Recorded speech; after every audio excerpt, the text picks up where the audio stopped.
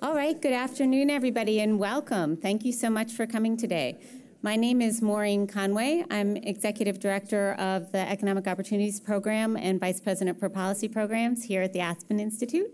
And I'm really delighted that you're all here for this conversation about the end of loyalty, the rise and fall of good jobs in America.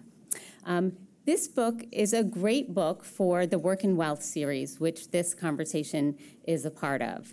The central tenet of the American dream is the idea that if you work hard, you can succeed. And success is usually measured by financial stability, the ability to support a family, own a piece of property, save for retirement, invest in your kids' future, and maybe even take a vacation once in a while.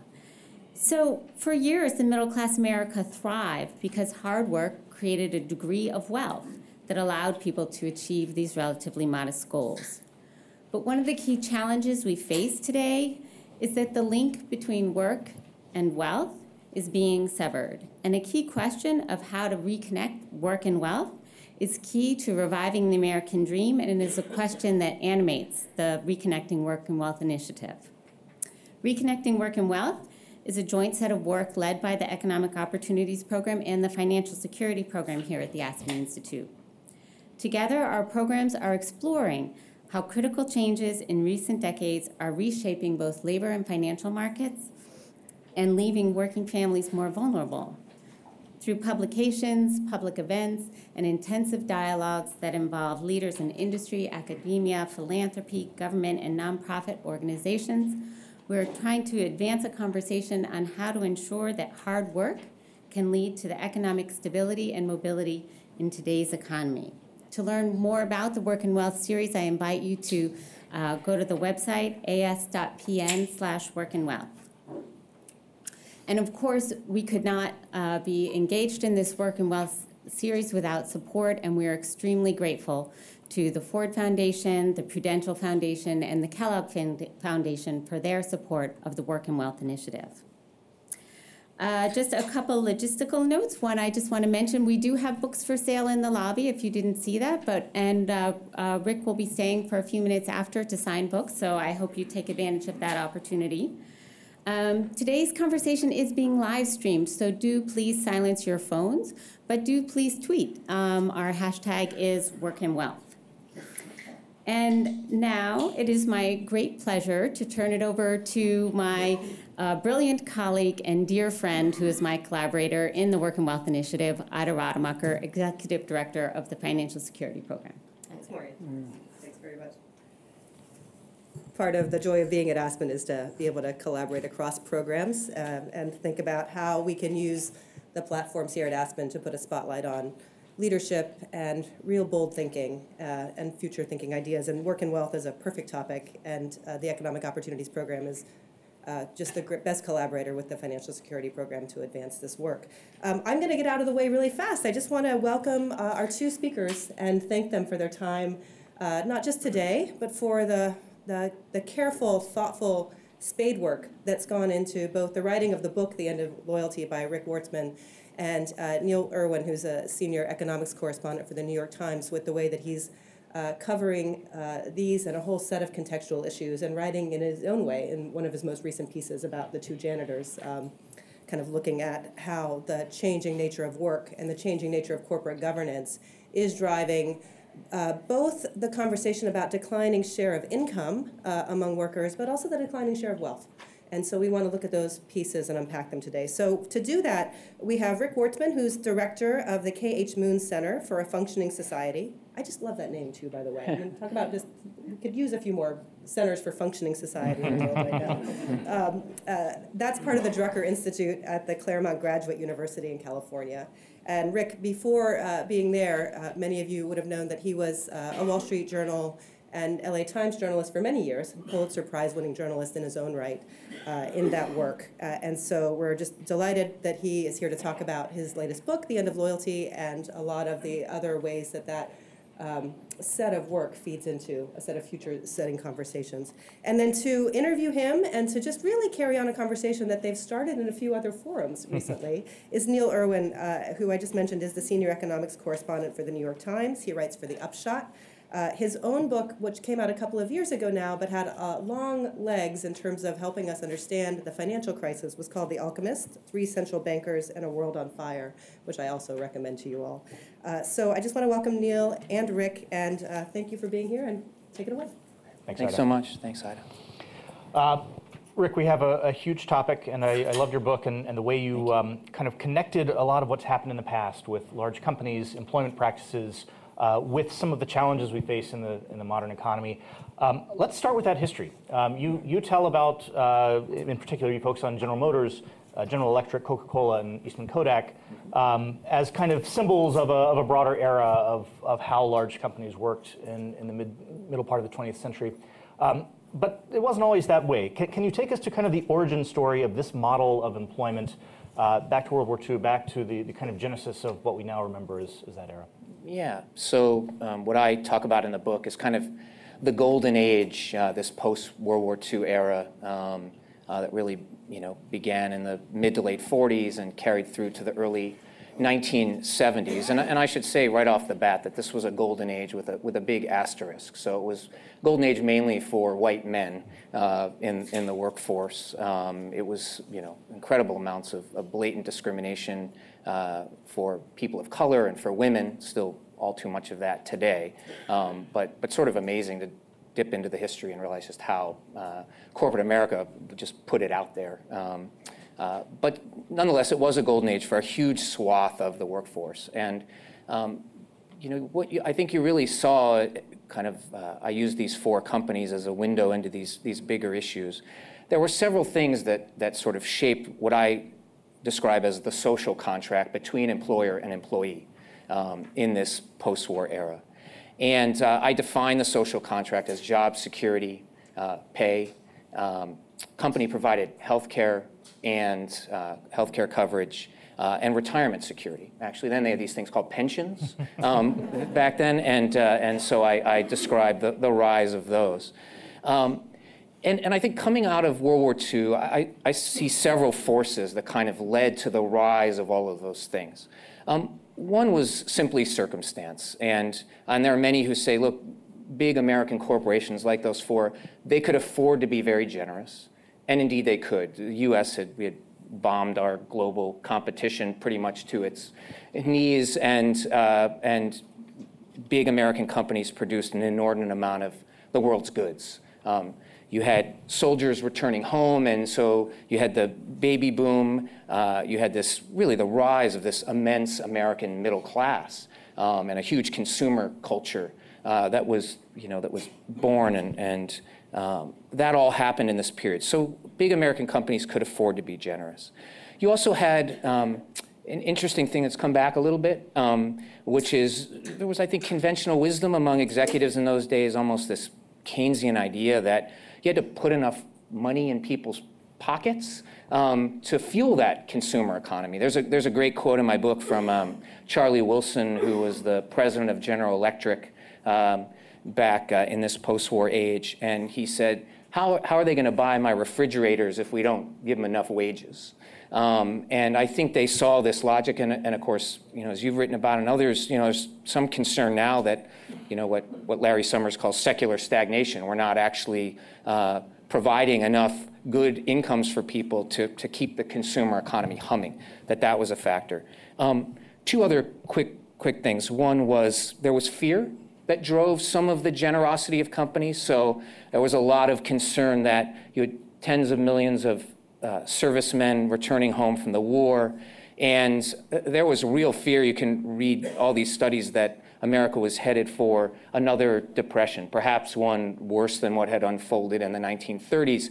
And corporate leaders really saw it as in their own self-interest. If we don't provide good jobs with good benefits and good security, might have breadlines worse than ever. And then the economy, the country might actually tip into socialism or, God forbid, communism. Really viable alternatives, seen as viable alternatives in those days. And finally, and this is, I think, in some ways the biggest shift we've seen, and that is coming out of the Depression and World War II, I think there was very much a we're all in this together kind of an ethic. And that was really kind of the national culture, and I think corporate culture both reflected and reinforced those societal norms. And so it was much more of a we culture than an I culture then. And I think as the country's gotten away from that, so have corporations. So to make sure we're all kind of on the same page, suppose I am I'm getting out of the military after World War II or Korea, or I'm one of the older baby boomers kind of coming out of high school in the 60s. As you mentioned, I'm a white male. What can I plausibly expect if I sign on at one of these big companies that is so successful? What is different about the career I'm entering if I'm that person than what a young person today might encounter? Right. So I think we can dispel with a myth that is out there that you hear a lot about lifetime employment. And there were some really interesting studies I saw done in the 50s and 60s that actually suggested men, particularly early in their career, would often change jobs quite a bit, and it wasn't uncommon to work for 10 different employers over the course of time, but usually early in your career, and then you would settle into a place, and then you would pretty typically maybe work at one company for 20 or 30 or 40 years. If you reached middle management, that was really great job security. Middle managers, it really was lifetime employment once you settled in. Very little turnover unless you, again, wanted to move. And then if you didn't have, and this is, I guess, the other really big shift, if you didn't have much education or too many skills, you could still do okay. It was that era where you could walk into a factory, and it was hard work. It was really brutal work in many, many ways, but you could find a path to the middle class. And particularly if you were in an industry that was unionized, another thing that has largely disappeared in the private sector, you could make a good living with good healthcare benefits and good retirement security, and your kids had even better prospects because you had that kind of stability. So these businesses, even then, they're not charities. They obviously felt like if you're a CEO of one of these companies in the 50s, 60s, 70s, you're getting something out of this. What did the companies feel was worthwhile about having these kinds of practices, having these kinds of pay structures? Yeah, I think I think there was a measure of stability that they relied on. And look, I don't want to make the past seem overly rosy. A lot of the gains that workers won were really hard fought because the social contract in many ways was forged by organized labor. And there was often blood spilled, literally, to win the kinds of gains that they won. The important thing, and I spend a lot of time on organized labor early in the book, because to me, the auto workers, the electrical workers, the steel workers, they did more than just help their own members. It's pretty clear from the scholarship that when you get to 25 to, it was about 35% of its height of the private sector workforce in this country carrying a union card, there's a tremendous spillover effect. And so other employers, whether just to keep up and attract talent or because they wanted to keep unions at bay, they had to kind of match what these big industrial unions were doing. Unions also, even in terms of benefits, what they won through collective bargaining at the negotiating table would set the pattern for white-collar workers as well. And so there was this tremendous spillover effect that lifted the whole of the economy. But there was always a lot of tension. Those were hard fought. What I think companies had, again, it was a very different mindset. CEOs in that era spoke in terms of a stakeholder model. They talked very much about balancing the interests of all of their constituencies. So their customers, the communities they operated in, they used to even brag how much they paid in taxes, as opposed to bragging about how much they're offshoring so they don't have to pay taxes. They would talk about their shareholders, for sure, and the importance of taking care of them, but their workers, very much. And they tried to balance all these things. And that was the mindset. And, beginning in the 70s and accelerating, I think, through today, we've had this real shift to a maximizing shareholder value model. And that's just different when you explicitly put investors over all those other constituencies. It's math, the pie, you just carve it up different, and workers get less and investors get more. It's funny, for the story about the janitors, where I contrasted people at Apple today to Kodak in an earlier era, I was in Rochester, and I went through about 50 years of annual reports of Kodak, and it was striking, the ones from the 60s and 70s, almost every year, the first page of the annual report has right on there, number of total employees, number of US employees, total wages and benefits paid. It was clear that this was something they were proud of, and were trying to essentially advertise and say, this is something that shows what we're doing for America. One year there was an entire section on what they contribute to the US balance of payments. There you go. Not something you see very often anymore. So you've touched on, so I have a whole long question written out here, and I'm going to read it, and I'm going to say that I think you maybe already answered and get you to expand on that. One argument is that the big shift is fundamentally economic, that these companies enjoyed this massive protected market, less international competition. Another is that the shift is political, that there were stronger legal protections for unions, high marginal tax rates, disincentivized high CEO pay. Another is cultural, that there was just a different mentality among kind of the executive class of this era. So I was going to ask how you weight these expectations. From what you've said so far, it seems like you're saying it's hard to disentangle those three things, that they really all kind of affected each other. But I don't want to put words in your mouth. No, I think that's right. I think all too often we try and find the one reason for why we're in the predicament we're in as a country, and why so many people feel left behind, and why we've stopped sharing prosperity as broadly as we once did.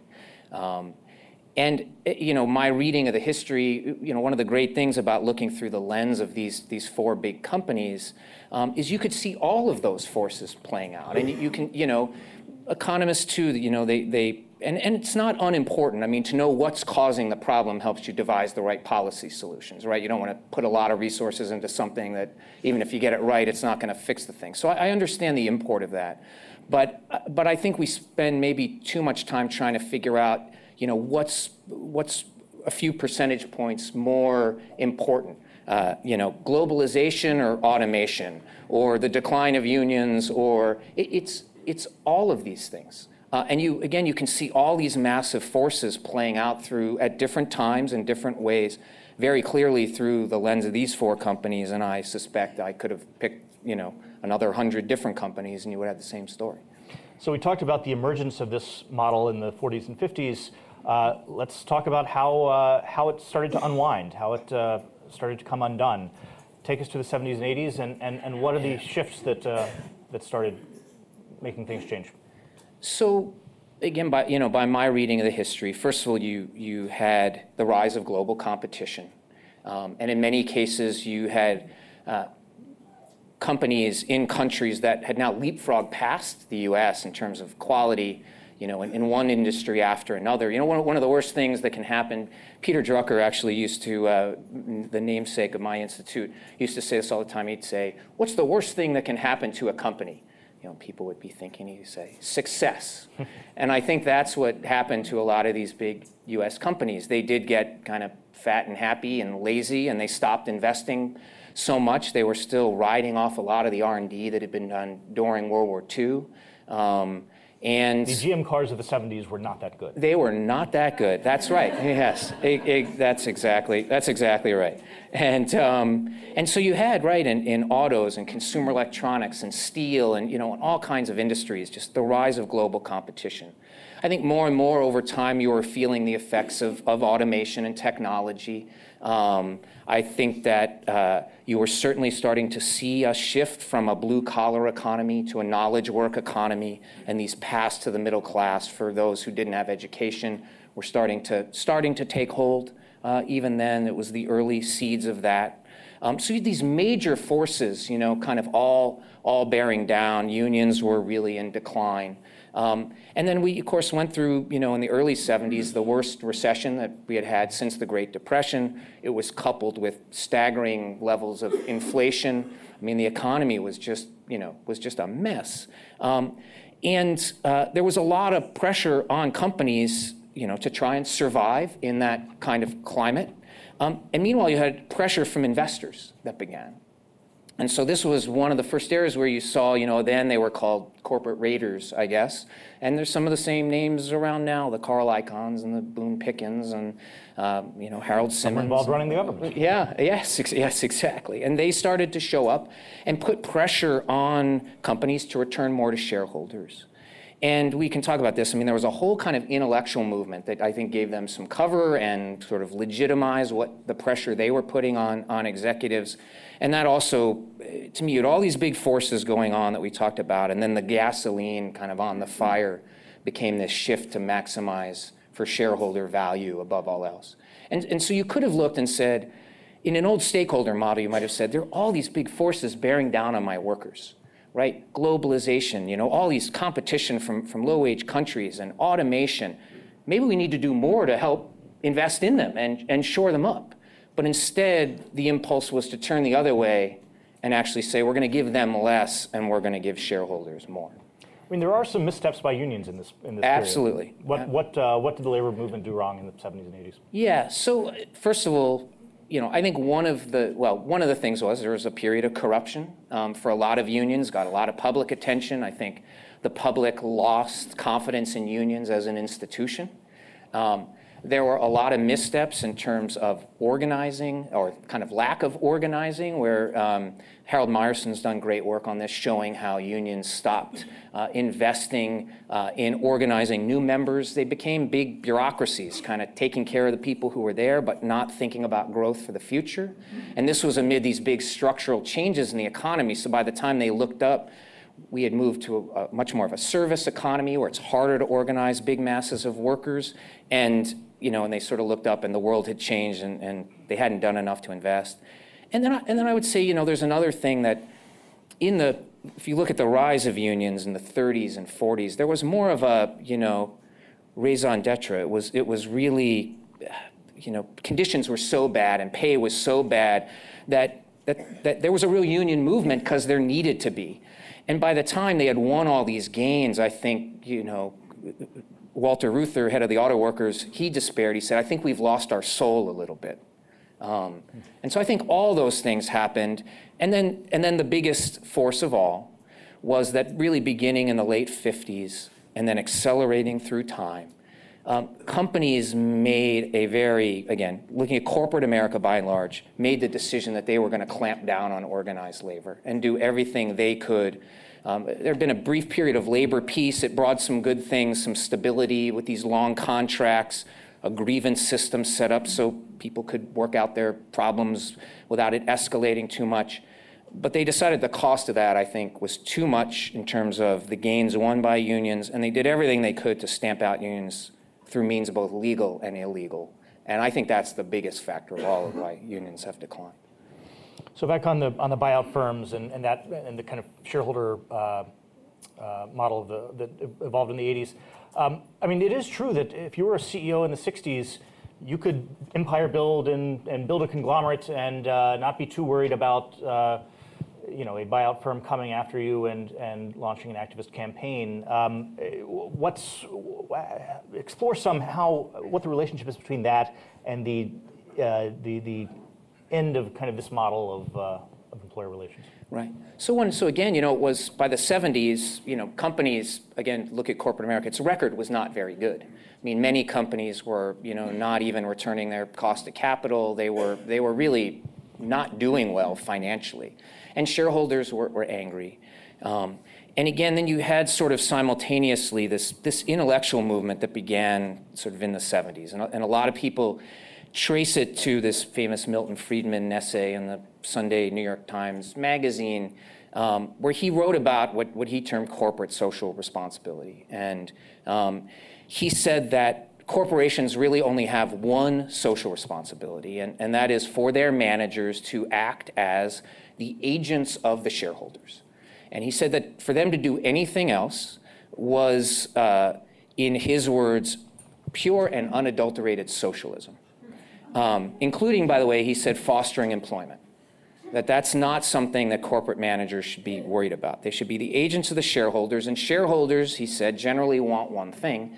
They want to make more profit and watch the stock go up.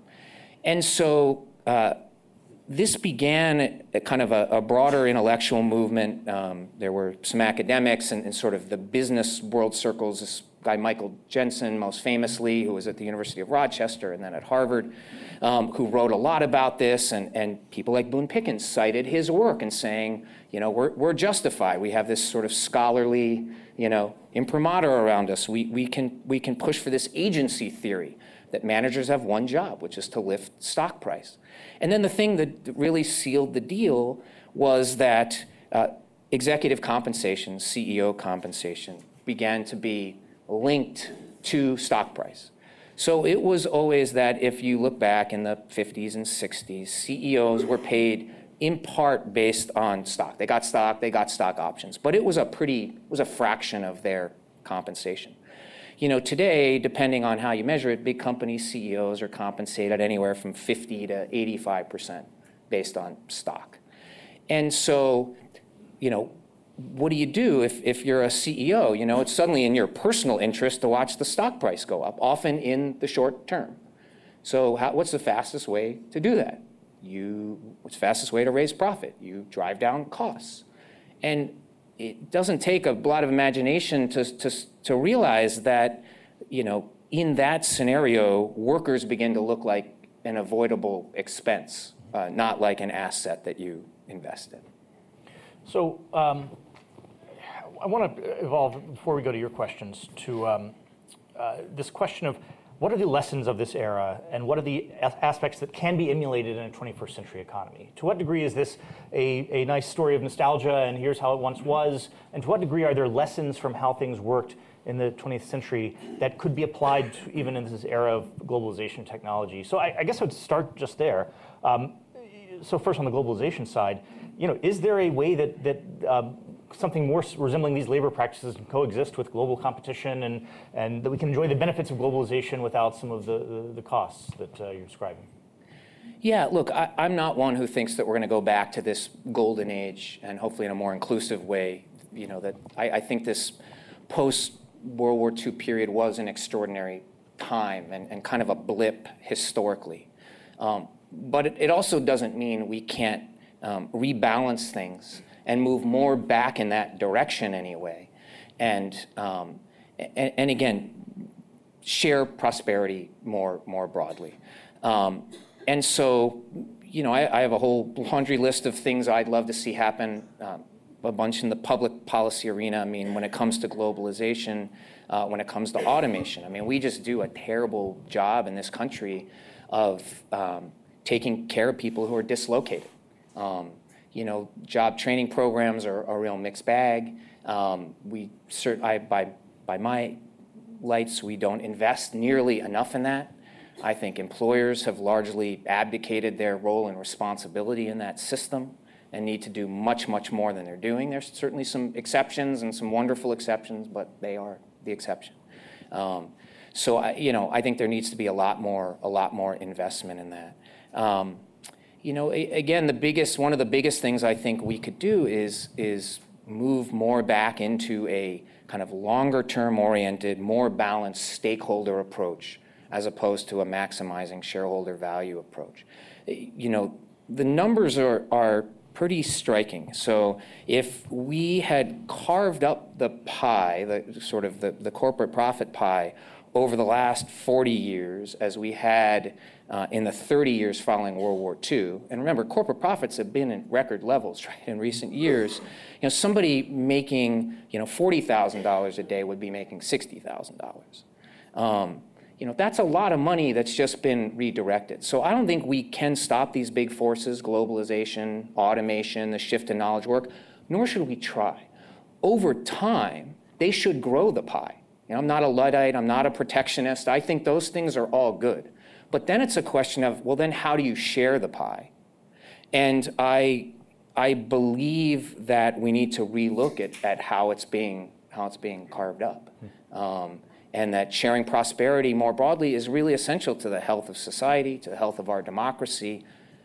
You know, we obviously saw that in the election. There are a lot of angry, anxious people. I think I don't think it's the only thing that led to Donald Trump's win. It was misogyny and racism and 1,000 other things, but it was certainly a factor. It was certainly a factor on the flip side of why Bernie Sanders won 22 states. I mean, there's a lot of social dislocation, and I think we've got to figure out how corporate America, I'm not talking about redistribution in sort of a top-down way, how corporate America can rebalance things.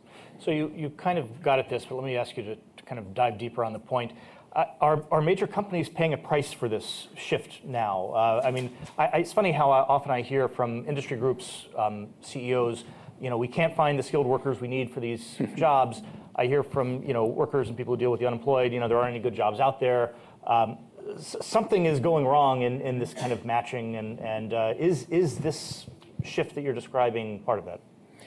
Absolutely. I mean, so, you know, I think there are definitely legitimate skills gaps in some areas. In some cases, I think if employers just paid more, they would actually find the talent they're looking for. In other cases, there is a shortage, you know, particularly in some of the skilled trades, electrical, construction, and so on, that I think is real. And I think there's all kinds of things we need to do in terms of career and technical education for younger people, you know, a whole pipeline through community colleges. But industry training, you know, right, you know, we've talked about this. I mean, companies say that, and then it's like, okay, well, are you training anybody? And they're really reluctant, again, to make that investment in workers. And it wasn't like that. Even in, you know, Peter Capelli from Wharton, his research shows that even in the late 70s, you know, the average new worker was getting like 2.5 weeks of skilled training a year. By the mid 90s, that was down to 11 hours. And today, most surveys are showing most workers haven't had any skills training, not like HR compliance stuff, but actual skills training in the last 5 years. That's, you know, every company you talk to will tell you, my people are my greatest asset. Well, they're not exactly treating them like assets, right? Right. Yeah, it's striking. I mean, it's a pretty straightforward thing. A company will say, well, I don't want to spend all this money to train somebody when they could walk down to my competitor, you know, a year later. But at the same time, they don't want to have any kind of promise of loyalty on the other side. You know, it's right. If you develop the skills yourself, if you spend a lot of money going to community college, you can still find yourself out on the street in 2 years. That's right. And so the asymmetry or the symmetry is there. And look, we know and we've talked about this, right? There are models that are different.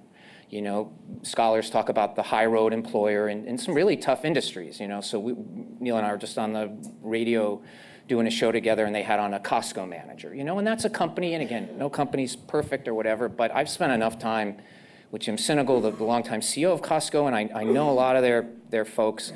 And the guy who was on, it was not untypical to sort of be there 20 plus years to rise up from sort of the floor of the store and become a manager. And I know they pay well, you know, their compensation's good, their benefits are good, certainly for retail, they're you know, they're outsized. And they do a lot of training. They do a lot of cross-functional training. They actually want to provide career paths for people, and it makes a difference. And they would tell you that there's a lot of return on investment. They have low turnover, and their people are great with their customers, and that's one of the reasons they have such loyalty from their customers. So they're convinced that it actually makes good business sense. It's not only the right thing to do. Yeah, just striking to me. I did a piece on Walmart last year. Obviously, they don't pay as well as Costco. They're you know, historically viewed in a kind of different lens, but they've kind of seem to be learning some of these same lessons and are spending a lot on training and bumped up their wages a bit. Yeah, and I think, yeah, they've invested a lot in training. They have, you know, they're no longer a minimum wage employer, which, you know, for the biggest employer in the country, 1.2 million, you know, workers here in the U.S., 2 million globally. That's a big deal. And I do think that they are, you know, from all I know, watching that return on investment closely, and hopefully they will decide that it is paying off for them and that they want to invest more. So all that said, I do wonder, in the era that your book's about, these companies, it was a lot of manufacturing, it was a lot of kind of physical processes, and those business models were stable. I worry in an information economy, work is much more fluid, it's much more team-based, it's much fewer kind of clear hierarchies. A lot of the stuff that made it possible to kind of have a very linear, straightforward career path seem to not work quite the same way in a lot of modern companies. I mean, GE today is a fascinating example. Yeah. They are in many ways a software company. Yeah, they're a tech company. Yep. I've been to their headquarters in Boston, or their temporary headquarters in Boston, and you could be at Google. Are there concerns about the ability for this kind of, when business models are constantly changing, the exact needs of the company are changing quickly, can this idea of loyalty and this almost paternalistic thing, can that coexist? Yeah, again, I don't know. I'm not saying, again, we're going to go back to that golden age. And one of the things that was arguably bad about it was how paternalistic it was. And I think you're speaking to a real split in the workforce, right? And economists talk about this, sort of barbell economy with, great jobs at the top, really crummy jobs at the bottom. So first of all, I think we need to do a number of things. Education and training is my big thing. If I could do only one thing, I guess I'd focus on that. But I don't think it's a panacea. I think we also have to take, what are bad jobs and make them good jobs by enforcing labor standards, by having a true living wage, by expanding the earned income tax credit, and by just making those jobs, again, going more to convincing employers that a Costco model works and sharing the pie better.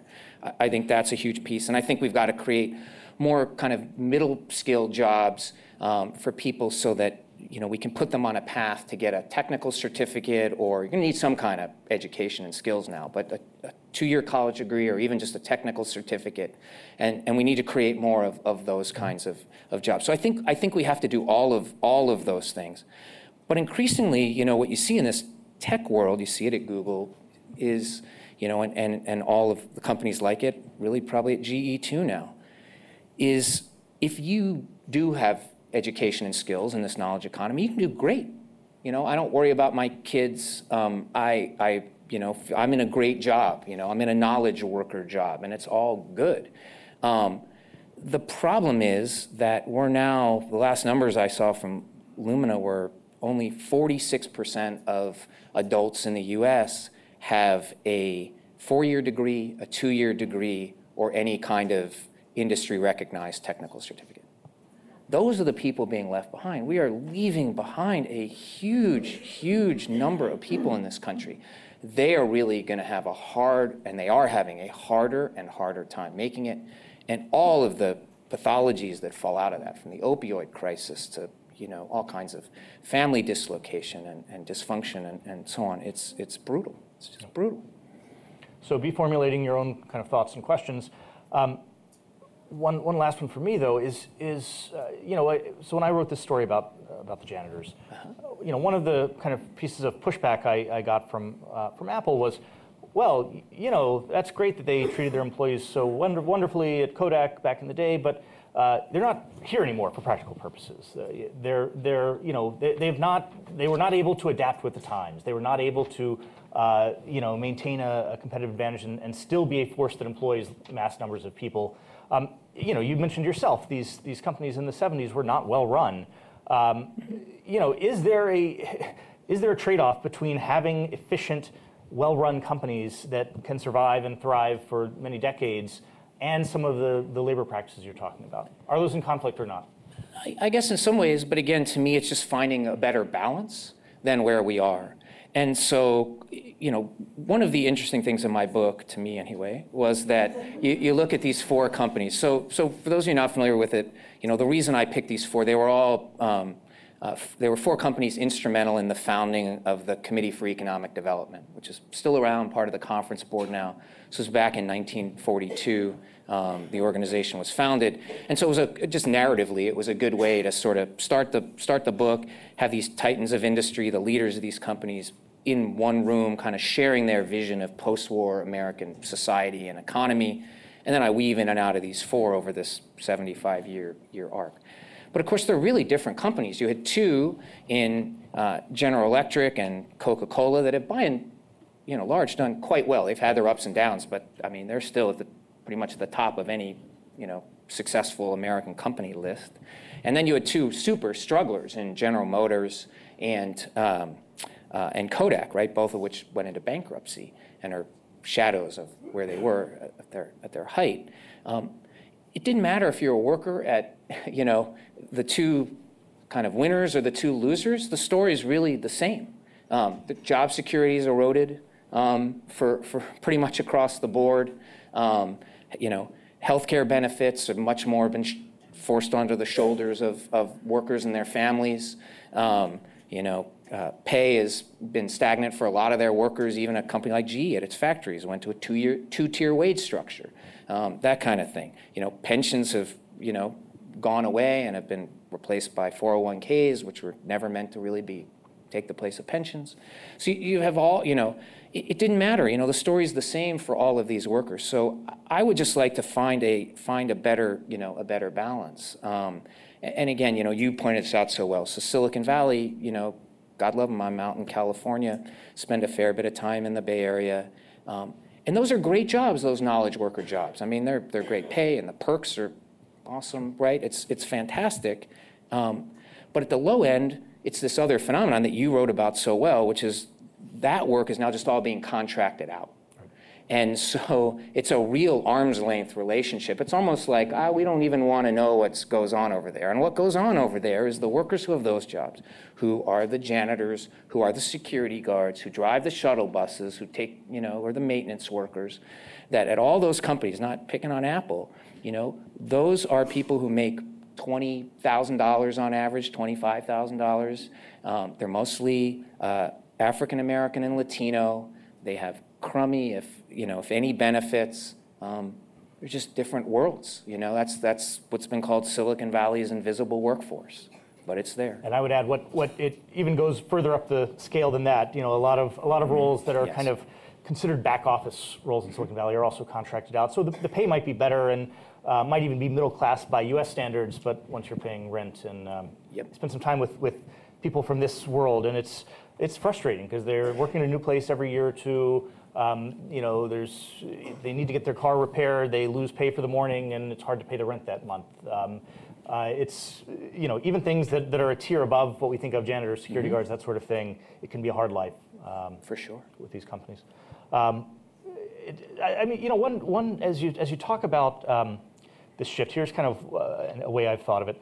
I think there is a pretty good economic case that you can have a more efficient economy when there's kind of more churn in the labor market and there's not this, the bad side of paternalism is not necessarily there. But what's striking to me is you would think if this was a kind of just a shift toward efficiency, you would think like the labor share of income would be stable, right? And that if you as an employer are offering me a less stable, less permanent arrangement, I should expect a premium in pay because I know I might lose the job in a year. And that has not happened. The reverse has happened. There's been downward pressure on median wages, on average real incomes. So there's some real evidence that this has not been something where there's a trade of stability for more money, less stability for more money. Instead, it's been less stability and less money, which is not a great place to be.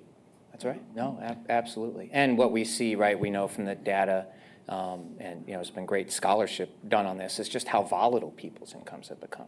As their schedules get jerked around, or one thing goes wrong in their life, they get divorced, or somebody in their family gets sick. And they need to take time away from work, or they get crushed with some bills, and it's people's incomes jump around a ton month to month. Right. So with that, go for it. I'll start with you. Sure.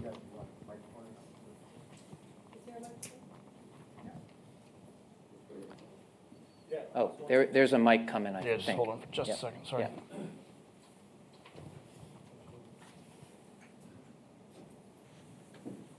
Yeah. Probably should have started somewhere near the center. Thank you. Thank you, Larry Checco.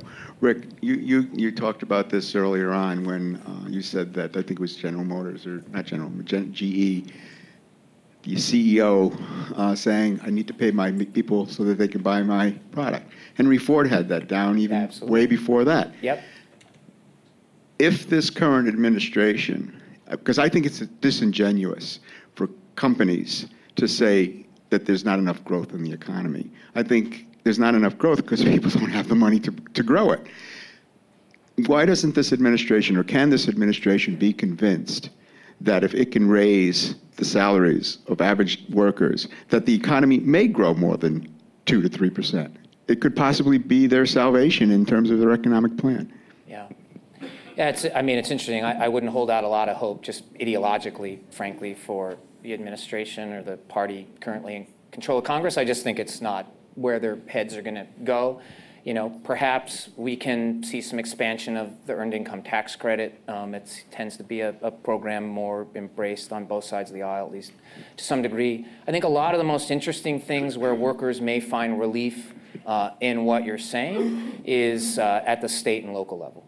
And so where some of the most interesting, experiments and a return to some of these economic ideas are going on are there. And obviously there was a lot of controversy recently over the minimum wage increase in Seattle and whether that tipped too far or not. And, I have some questions about the last study that was done. But I think you're going to see more interesting and important things done for a while at the state and local level than you will. I'd add that, so I come at this from a more macro perspective. I do a lot of stuff on the Federal Reserve and monetary policy and that sort of thing. And one interesting question is, now that we're getting closer to full employment, is there some room to let this economy run? And, a few years of lower unemployment, of 4% unemployment, could do a lot of good. And, nothing is going to make employers pay better, offer better benefits, compete for workers like several years of what we saw in the late 90s, which was several years of sub 4% unemployment. So, if we can avoid a recession and have this economy keep growing for a few more years, that might be something that shifts the dial in a meaningful way. Yeah, no, and that's a great point. So, to reinforce that, so Jared Bernstein, the economist, has done a lot of great work on that, and his basic analysis is that, one of the important things during this golden age is that we were at full employment like 70% of the time. And since the 70s, we've been at full employment about 30% of the time. And when you're at full employment, it's almost like workers have, he almost analogizes it to the kind of collective voice or bargaining power they had, when unions were stronger. And so this is a very important thing. The question, of course, and you would know better than I, is whether are there still too many workers out of the labor force and on the sidelines, that there's actually a lot of hidden slack in the labor market. So thank you very much for your review. I appreciate it. So my question is regarding the shift that occurred probably in the late 70s, early 80s, around that period of time. And maybe the tipping point was the dot-com boom and bust. And so my question, I'm a psychologist. And so my question is, what about the role of greed? You have anything you'd like to say about that? Sure. I think greed, is the pretty straight up way you could put it. That is a factor, and that's why I think, to me, from a corporate lens, not the public policy lens, although there's some public policy you could do with tax law changes and things that could help nudge corporate policy. But in terms of corporate governance, the hardest thing that's going to be to shift the system back. As I said, its CEO pay is now tied to stock price so much. It's hard to get people to do something that is not in their personal economic interest. And we're not talking about just a little bit of money. So if you look through this, again, this kind of golden age, when I say golden age, all boats were rising. I mean, they really were. Compensation in this post-war period, late 40s to early 70s, in real in inflation-adjusted terms, it was a 90% plus gain through that period. So in the 40 years since, it's been 10, 12%, right? Something like that. I mean, it's just way out of whack. And CEO pay has gone again, apples to apples, inflation adjusted, so in like current dollars.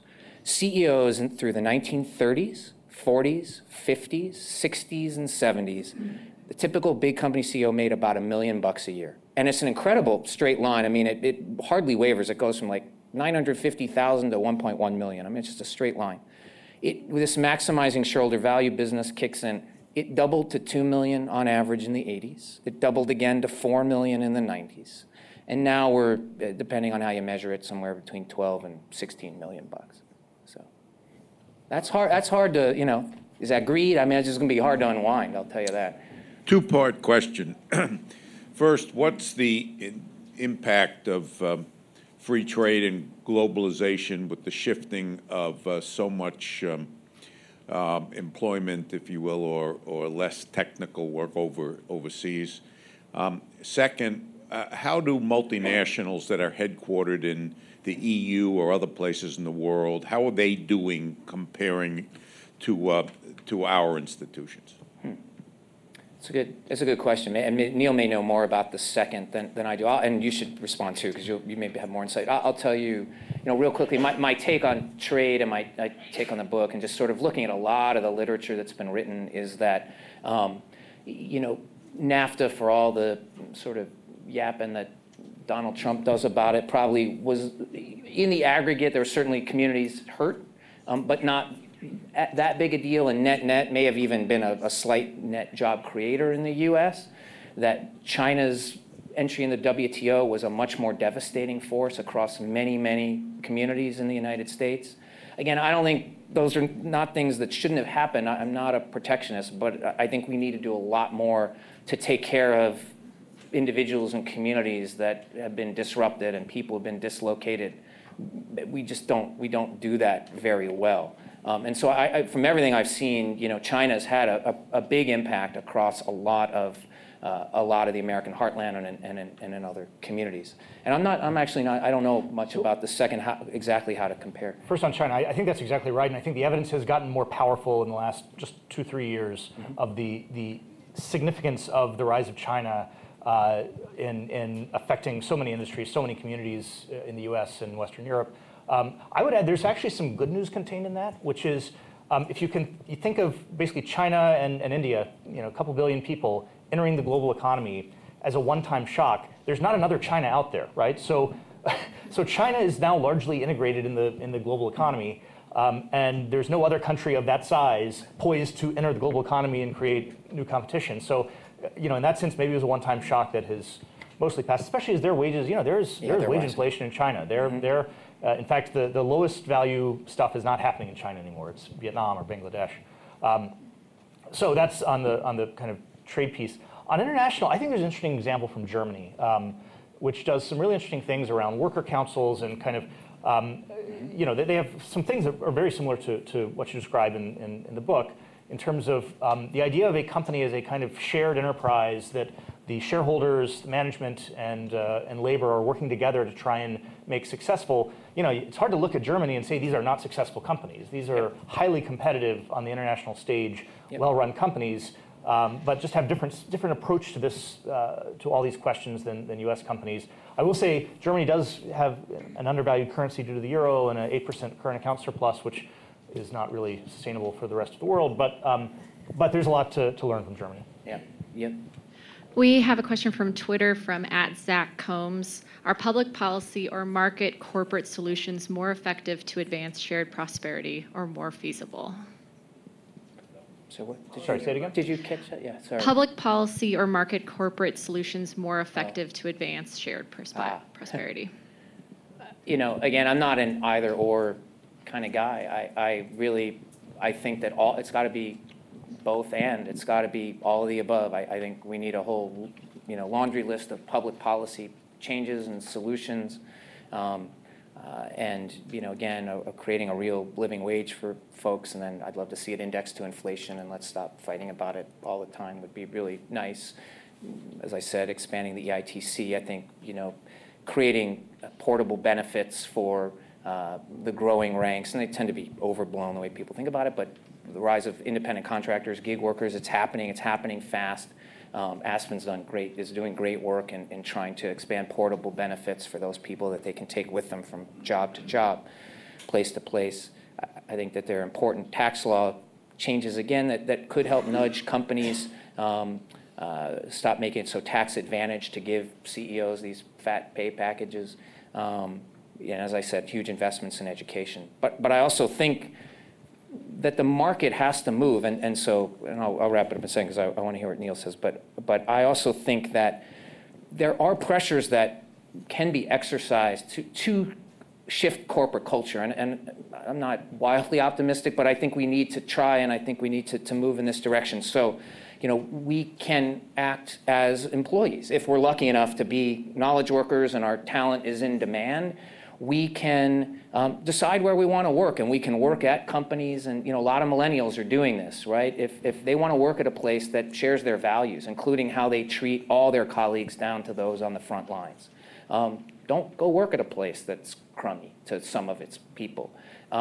We, as consumers, there's a lot of information out there through Glassdoor and PayScale and other, digital platforms now, where you can actually peek behind the curtain of companies and see, do I want to put my dollars in this place as a consumer? And again, you need to have a certain level of wealth to make those choices. But if you do, put them in a place that shares your values. And very much, as an investor, and I think if there is going to be corporate change, it's going to be because the capital markets can use its leverage to change corporate behavior. And you are seeing more and more big investors, so endowments, big pension plans, foundations, they're starting to wake up and say, wow, we have all this capital that's out there. Where do we want to put it that's in line with our social values? And so, 1 in 5 investment dollars now that's under management in the US, about $9 trillion, is at least going through some kind of socially responsible investing screen. That's a really powerful trend. Again, it's got a long way to go. Maybe the number's a bit overinflated for different reasons. But it's powerful, and I could see corporate behavior shifting in response to those pressures. Yeah, I mean, I'll be brief. I see these kind of market forces and political forces as being deeply intertwined on this in ways that, I don't think was even widely understood 10 or 20 years ago. I feel like we're coming to grips more and more with the ways in which changes in corporate governance and how the incentives facing CEOs, how those interact with tax policy, how those interact with regulatory policy, how union power is tied to both kind of business practices and political choices that are made. And so I don't think of it as kind of a one or the other, but rather how do these forces interact with each other? Hi, Rick. Larry Williams. Hey, Larry. So I'm curious what the role of the prison industrial complex had in allowing, kind of aiding and abetting corporations to whittle down union power and also just the worker movement, because so much that's done by corporations is now being done in prisons. And then thinking about it through the context of when Trump got into office, the stock for like CCA was going down, the Corrections Corporation of America, and a lot of that stock went up when Jeff Sessions started doing the reversal. So I'm curious what you think about that. So it's a great question, and something I haven't looked at a ton in terms of its effect on the decline of organized labor. Although it sounds like you know some stuff going on. I think there is a huge issue with prisoners coming out of prison and needing employment, and there's been the whole Ban the Box initiative, and a number of companies have taken that on, but that's still an area that needs a lot more to happen. I mean, it's hundreds and hundreds of thousands of people who are released back into the community every year, and I think it's 1 in 3 Americans have some kind of criminal background. So we all, it's your neighbor, your cousin, or whatever, and a lot of them are not dangerous to society, and what do they need? They need a job, and it's hard. They can't get jobs, they can't get housing, they can't get, sometimes they're stymied from the educational path they want. It's really tough. We tend to keep punishing them over and over and over again. So I've thought about that effect on employment and labor much more. By the way, just take one more second. So Larry, who asked the question, just deserves a shout out. He is a great guy who just has launched, kind of in its latest and greatest iteration, a digital platform called UnionBase. And UnionBase is meant for people to be able to go on and if they work at a place and they're interested in being organized by real unions, union organizers, it's a way for them to connect into unions and begin to try and organize their workplace. And so he's trying to use technology as a way to lift jobs and lift people. So I wanted to give you a shout out. Hi, just a quick question here from from the Financial Security Program. We do a lot of things here at Aspen in a number of programs, and it's a little bit of a chicken and egg sometimes, right? So we think workers need some level of security and lack of precarity to be able to take the risks to invest in themselves going forward. And we've certainly seen that it's not just incomes that have been stagnant, but that wealth disparities have also been tied up in a lot of the changes in corporate governance and a lot of changes in the nature of work. So I wondered if, beyond the pension piece, have you seen any other interplay between kind of what's happening with the changing nature of work and what's happening with people's broader balance sheet opportunities and that level? And also, I think we'd be remiss to not mention that at the same time that we're talking about the need to think about the quality of jobs and the future of employment, that there's a whole parallel conversation going on, sometimes in our own rooms here, around the solution is really just about a different kind of cash transfer system or a basic income idea and things like that. And I think that people are, we've not been pulling those conversations together enough. And so I wonder if you might talk about both of those aspects a little bit, or if anything touches on this. Do you start with this one? No, go for it. So I'll try and do real quickly. So, one place, that ends up being a balance sheet issue for people because it is healthcare, where we've seen just a tremendous erosion in corporate provided health care and health coverage. So, the fight to preserve the ACA, I think, is hugely important. I totally get it. But it's relatively few people who use the exchanges, 11, 12 million people, right, directly. There's also the Medicaid expansion. But even that, right, Medicaid's 70 million, Medicare's 55 million.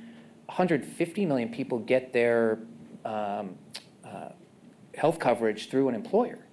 And that system's been just slowly unwinding over, the last 30 or 40 years, to the point where a number of healthcare experts say to me, a lot of people can't even take advantage of the coverage they have because the out-of-pocket costs are so expensive. And so, that's been a real, it's just been slowly bleeding to death for 30 or 40 years, and I don't think has gotten the attention that it deserves. So that's a real concern, I think. The other one, I would say, and then maybe we can come back to UBI. You can do you, and then I'll come back to UBI. But the other thing that really hit me is how bound up all this is. I was in South Bend, Indiana, a week or so ago. The Drucker Institute, we're doing some work there around lifelong learning and trying to help the city think through some lifelong learning initiatives. And I was talking to the mayor there, and we were talking about career and technical education and the need to provide more and have those skilled trades passed for young people. And he said, yeah, we could probably do more, but we get it. We're not trying to put every kid on a 4-year college path. We recognize the import of this. And he said, but that's not really the problem. And I said, what's the problem? He said, the real problem is that a lot of the families where those kids could really benefit from this track, there's so much violence in their neighborhoods, and they come to school so hungry. He said, I got to fix those things before I can even start to worry about this thing. And it was not only gut-wrenching, but it just showed me how bound up all these things are together.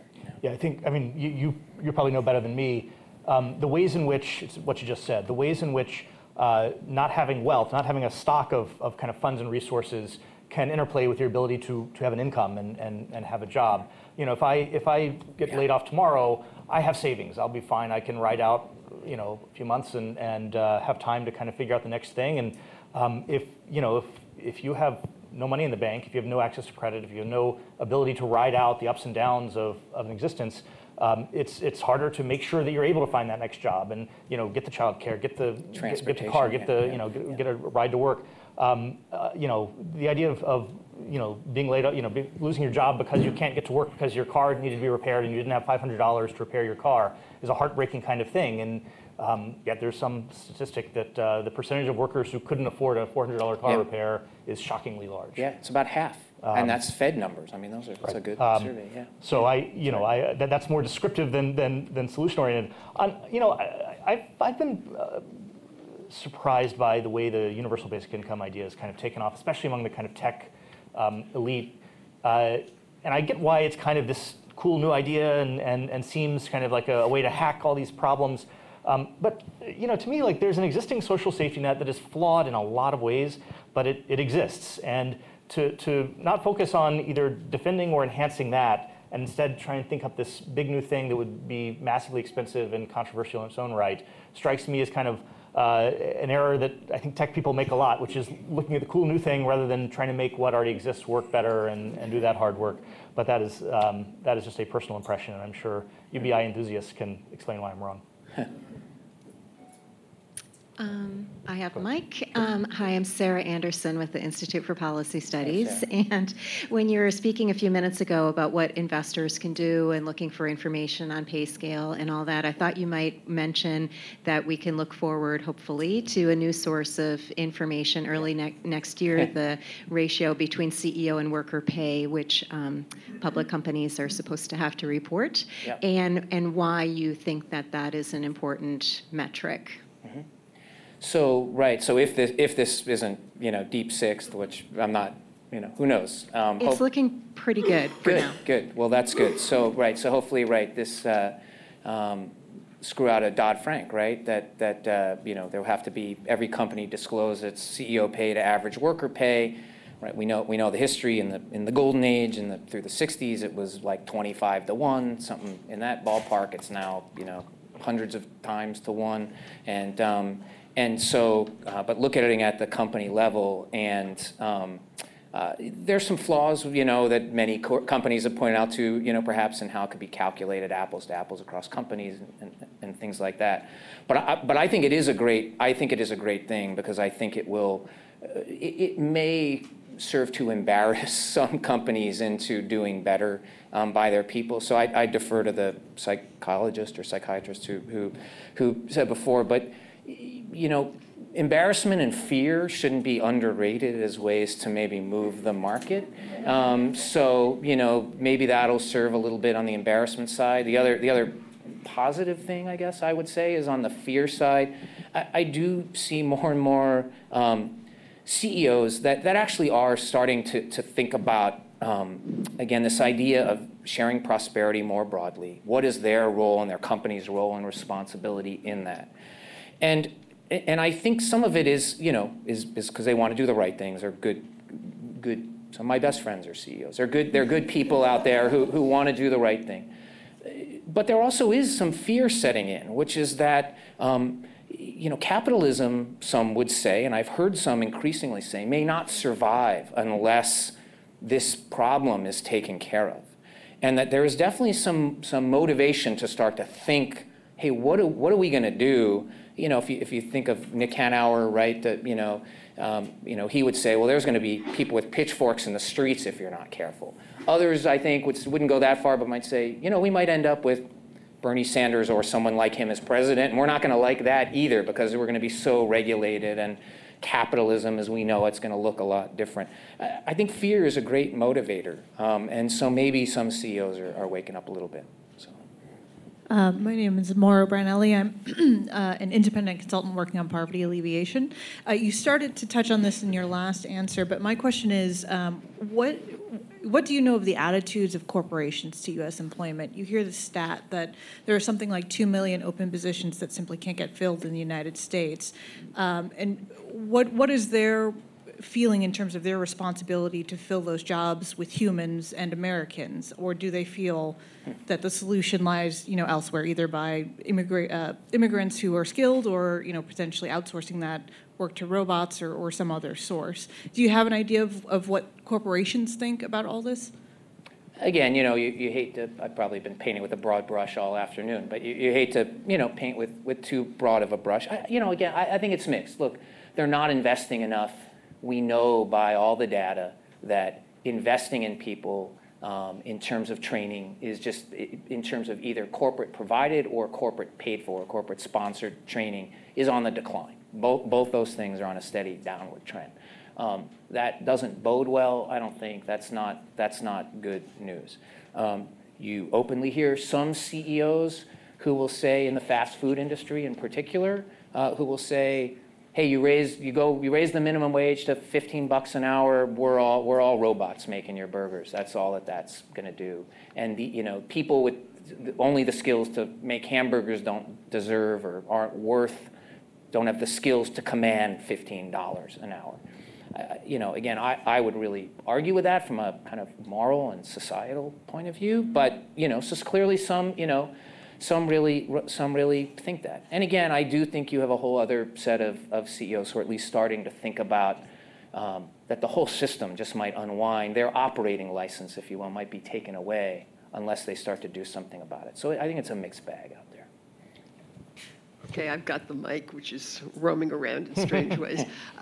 Okay, first comment, no news to anyone. You can get your 4-year college degree and still not get a job. Yep. And we know so many stories about young people in their parents' basement and so on. So a lot depends on what you major in. And not everybody wants to do coding or get into some of the IT fields.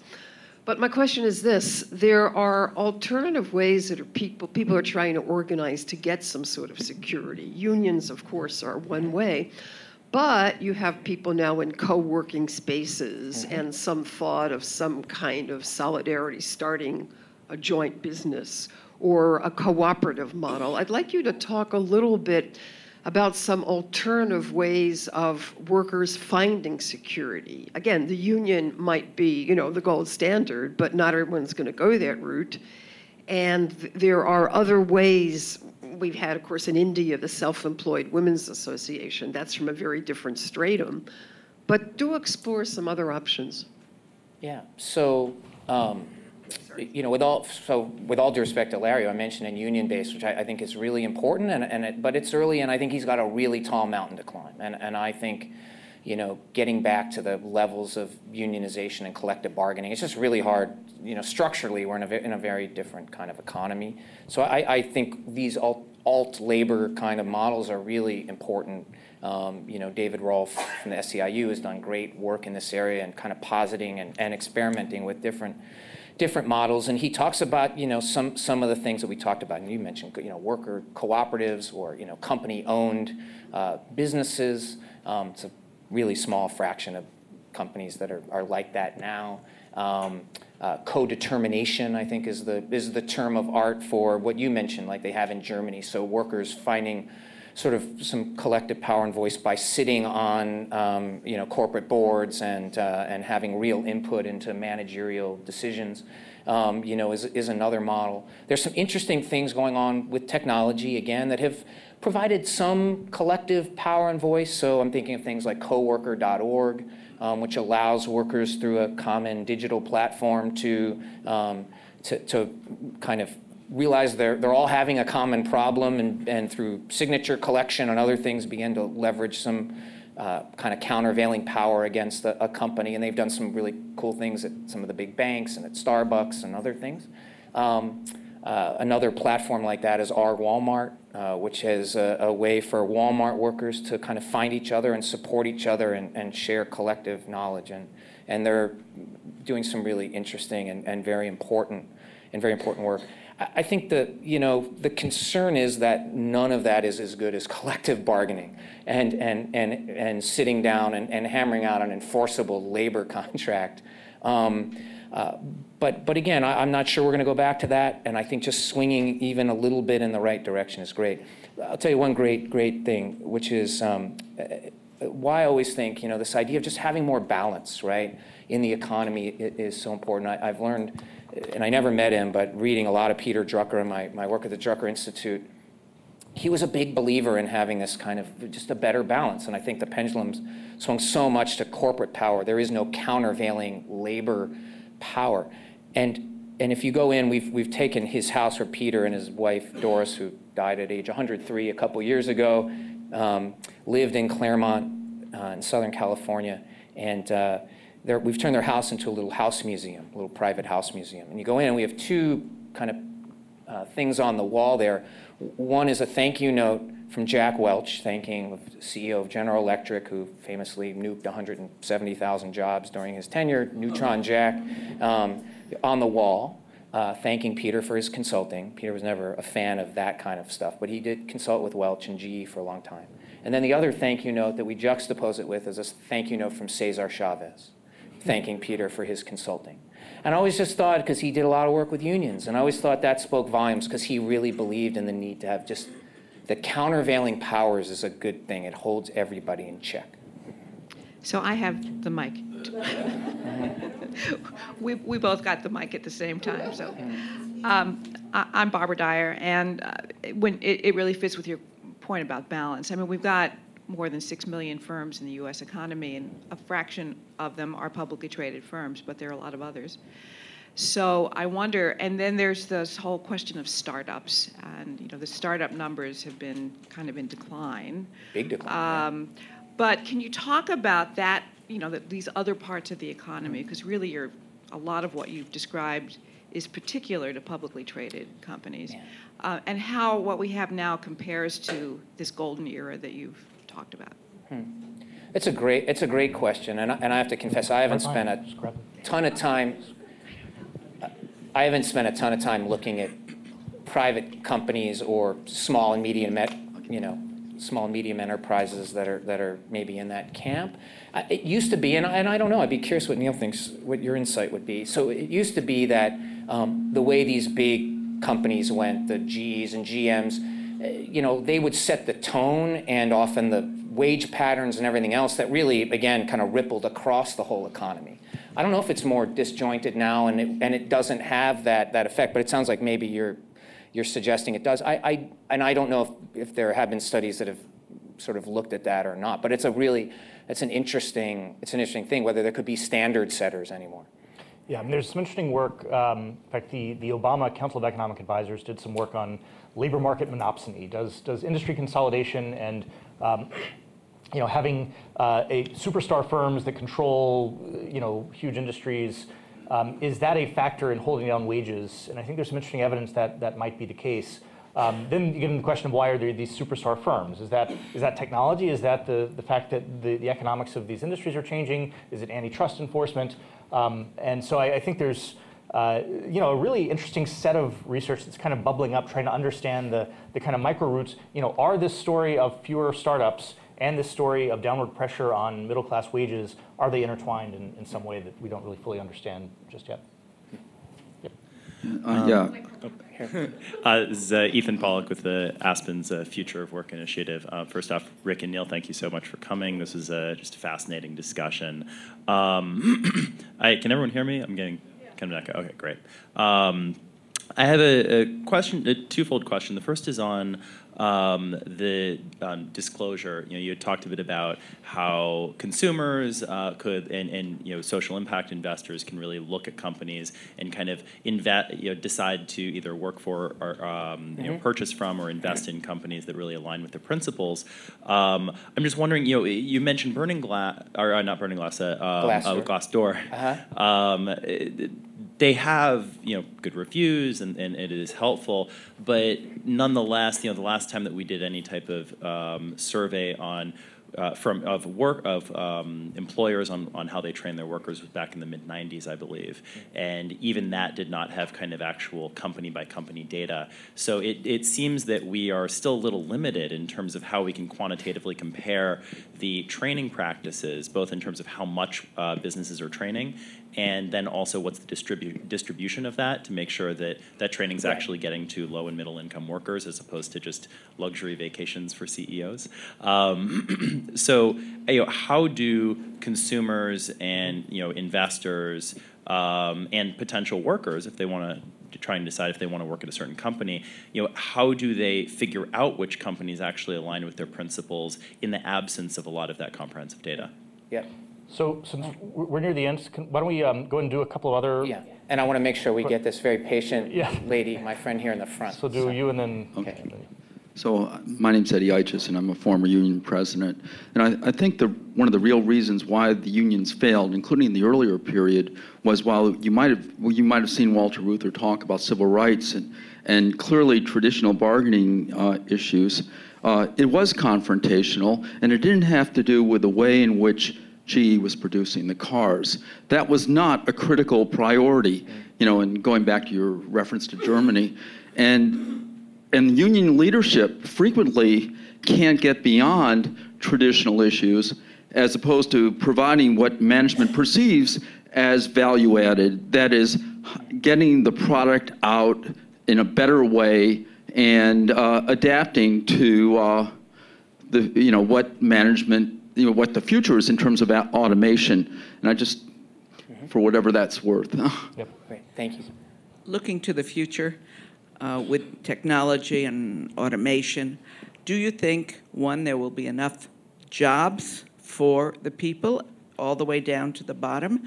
And what about this concept of a stipend, a government-issued minimum wage for everybody? Right. Great. You want to start with the first? Yeah, so let me just real quickly, I'll take these two. In terms of how can you kind of peek behind the curtain and get data on whether companies are doing enough training and development of their people, I think Glassdoor, I'm quite sure, because we were doing a bunch of work with some different data sets at the Drucker Institute, does now have some kind of, they might call it career opportunities. You have to look what's behind some of the weird labeling on some of these things. But I'm pretty sure they measure some of that. And you could also, you could look at how it's ranked, because you can search by different, wage levels at a company. So there are ways to sort some of that information. PayScale does the same thing. And then a number of the ESG, environmental, social, and governance data providers, so they're the ones who are feeding data to these socially responsible investing funds. And there's a bunch of them, MSCI and Sustainalytics and CSR Hub and on and on. They do look at least at some level, they try and look at training for people. And again, sometimes it's hard. You got to get down to the subatomic level of their numbers, but they're there. And it just takes a little work. And if you want to reach out to me, I can try and help you figure that out. So to answer your question, then Neil, I'll give it to you, is on the side of, you had two questions. I remember you ended with UBI. What was the first? Oh, robot. I don't think robots are going to eat all our jobs. I'm not one of those people. Economists are kind of split. Experts are kind of split. I do think all kinds of new tasks will be, created that we can't even imagine yet. I think jobs will be increasingly split. I think more people work alongside machines. I think there'll be whole new fields we can't even imagine. But I think this, and you said all the way to the bottom, it is the people who are most vulnerable, who don't have the education and skills, who will be dislocated and disrupted to an ever greater degree, and in large part because of automation. And in turn, again, unless we figure out how to share the pie more broadly, that is going to lead to more and more social unrest, I fear. In terms of universal basic income, and Neil kind of, addressed this, I'm not a huge fan of it. I'm not deeply against it. I think, and I've gotten more intrigued by it as the conversation has continued. I have lots of questions of whether it's enough money. They talk about, around $1,000 a month to really give a lot of bargaining power. They say, well, people could walk away from a bad job. I'm not sure that's enough money to do that on. It is a huge aggregate cost, $3 trillion or more. It's a lot of money to sort of, where are we going to come up with that? How's it going to be funded? I worry about whether it could pass. I think too many Americans will think it's going to make people lazy. I don't think the evidence shows that from the work that's been done and actual experiments that have played out on the ground. But politically, it's hard to imagine. I worry that conservatives will hijack it and say, oh, now you have this, and get rid of every other social safety net program. So all those things are a concern. The one reason I like it is because there is so much volatility in income. I think if even that amount of $1,000 a month or so would do a lot to just make people's lives less terrible by giving them some floor that would smooth out these wild gyrations that most people have. So that intrigues me, but I don't know if it's enough to overcome all the other stuff. So I agree with a lot of that. On both productivity, optimism, the robots aren't going to take all of our jobs, and on both some of the appeal and limitations of UBI. But part of the reason I have resistance actually is a nice way to end this session. I think one thing I'm coming to grips with more and more is people want to work. Work, gives people meaning in their lives. It's not just about an income. It's about your role in society, about status. And I think some of what's been lost in the last couple of generations is not just incomes. I can measure the incomes, and we can talk about that all day long. It's also a sense of opportunity and purpose. And when I was in Rochester a couple months ago reporting my story, talking to some of these retired Kodak people who worked as a secretary or as a forklift operator, they had these fond memories of this being kind of a driving purpose of their life. And the money, even then, the money wasn't outlandish. It wasn't fantastic, but that sense of purpose is really important, and figuring out ways to rebuild that kind of connective tissue in the economy and society, I think, is important, and I think Rick's book is a great contributor to that debate and that understanding.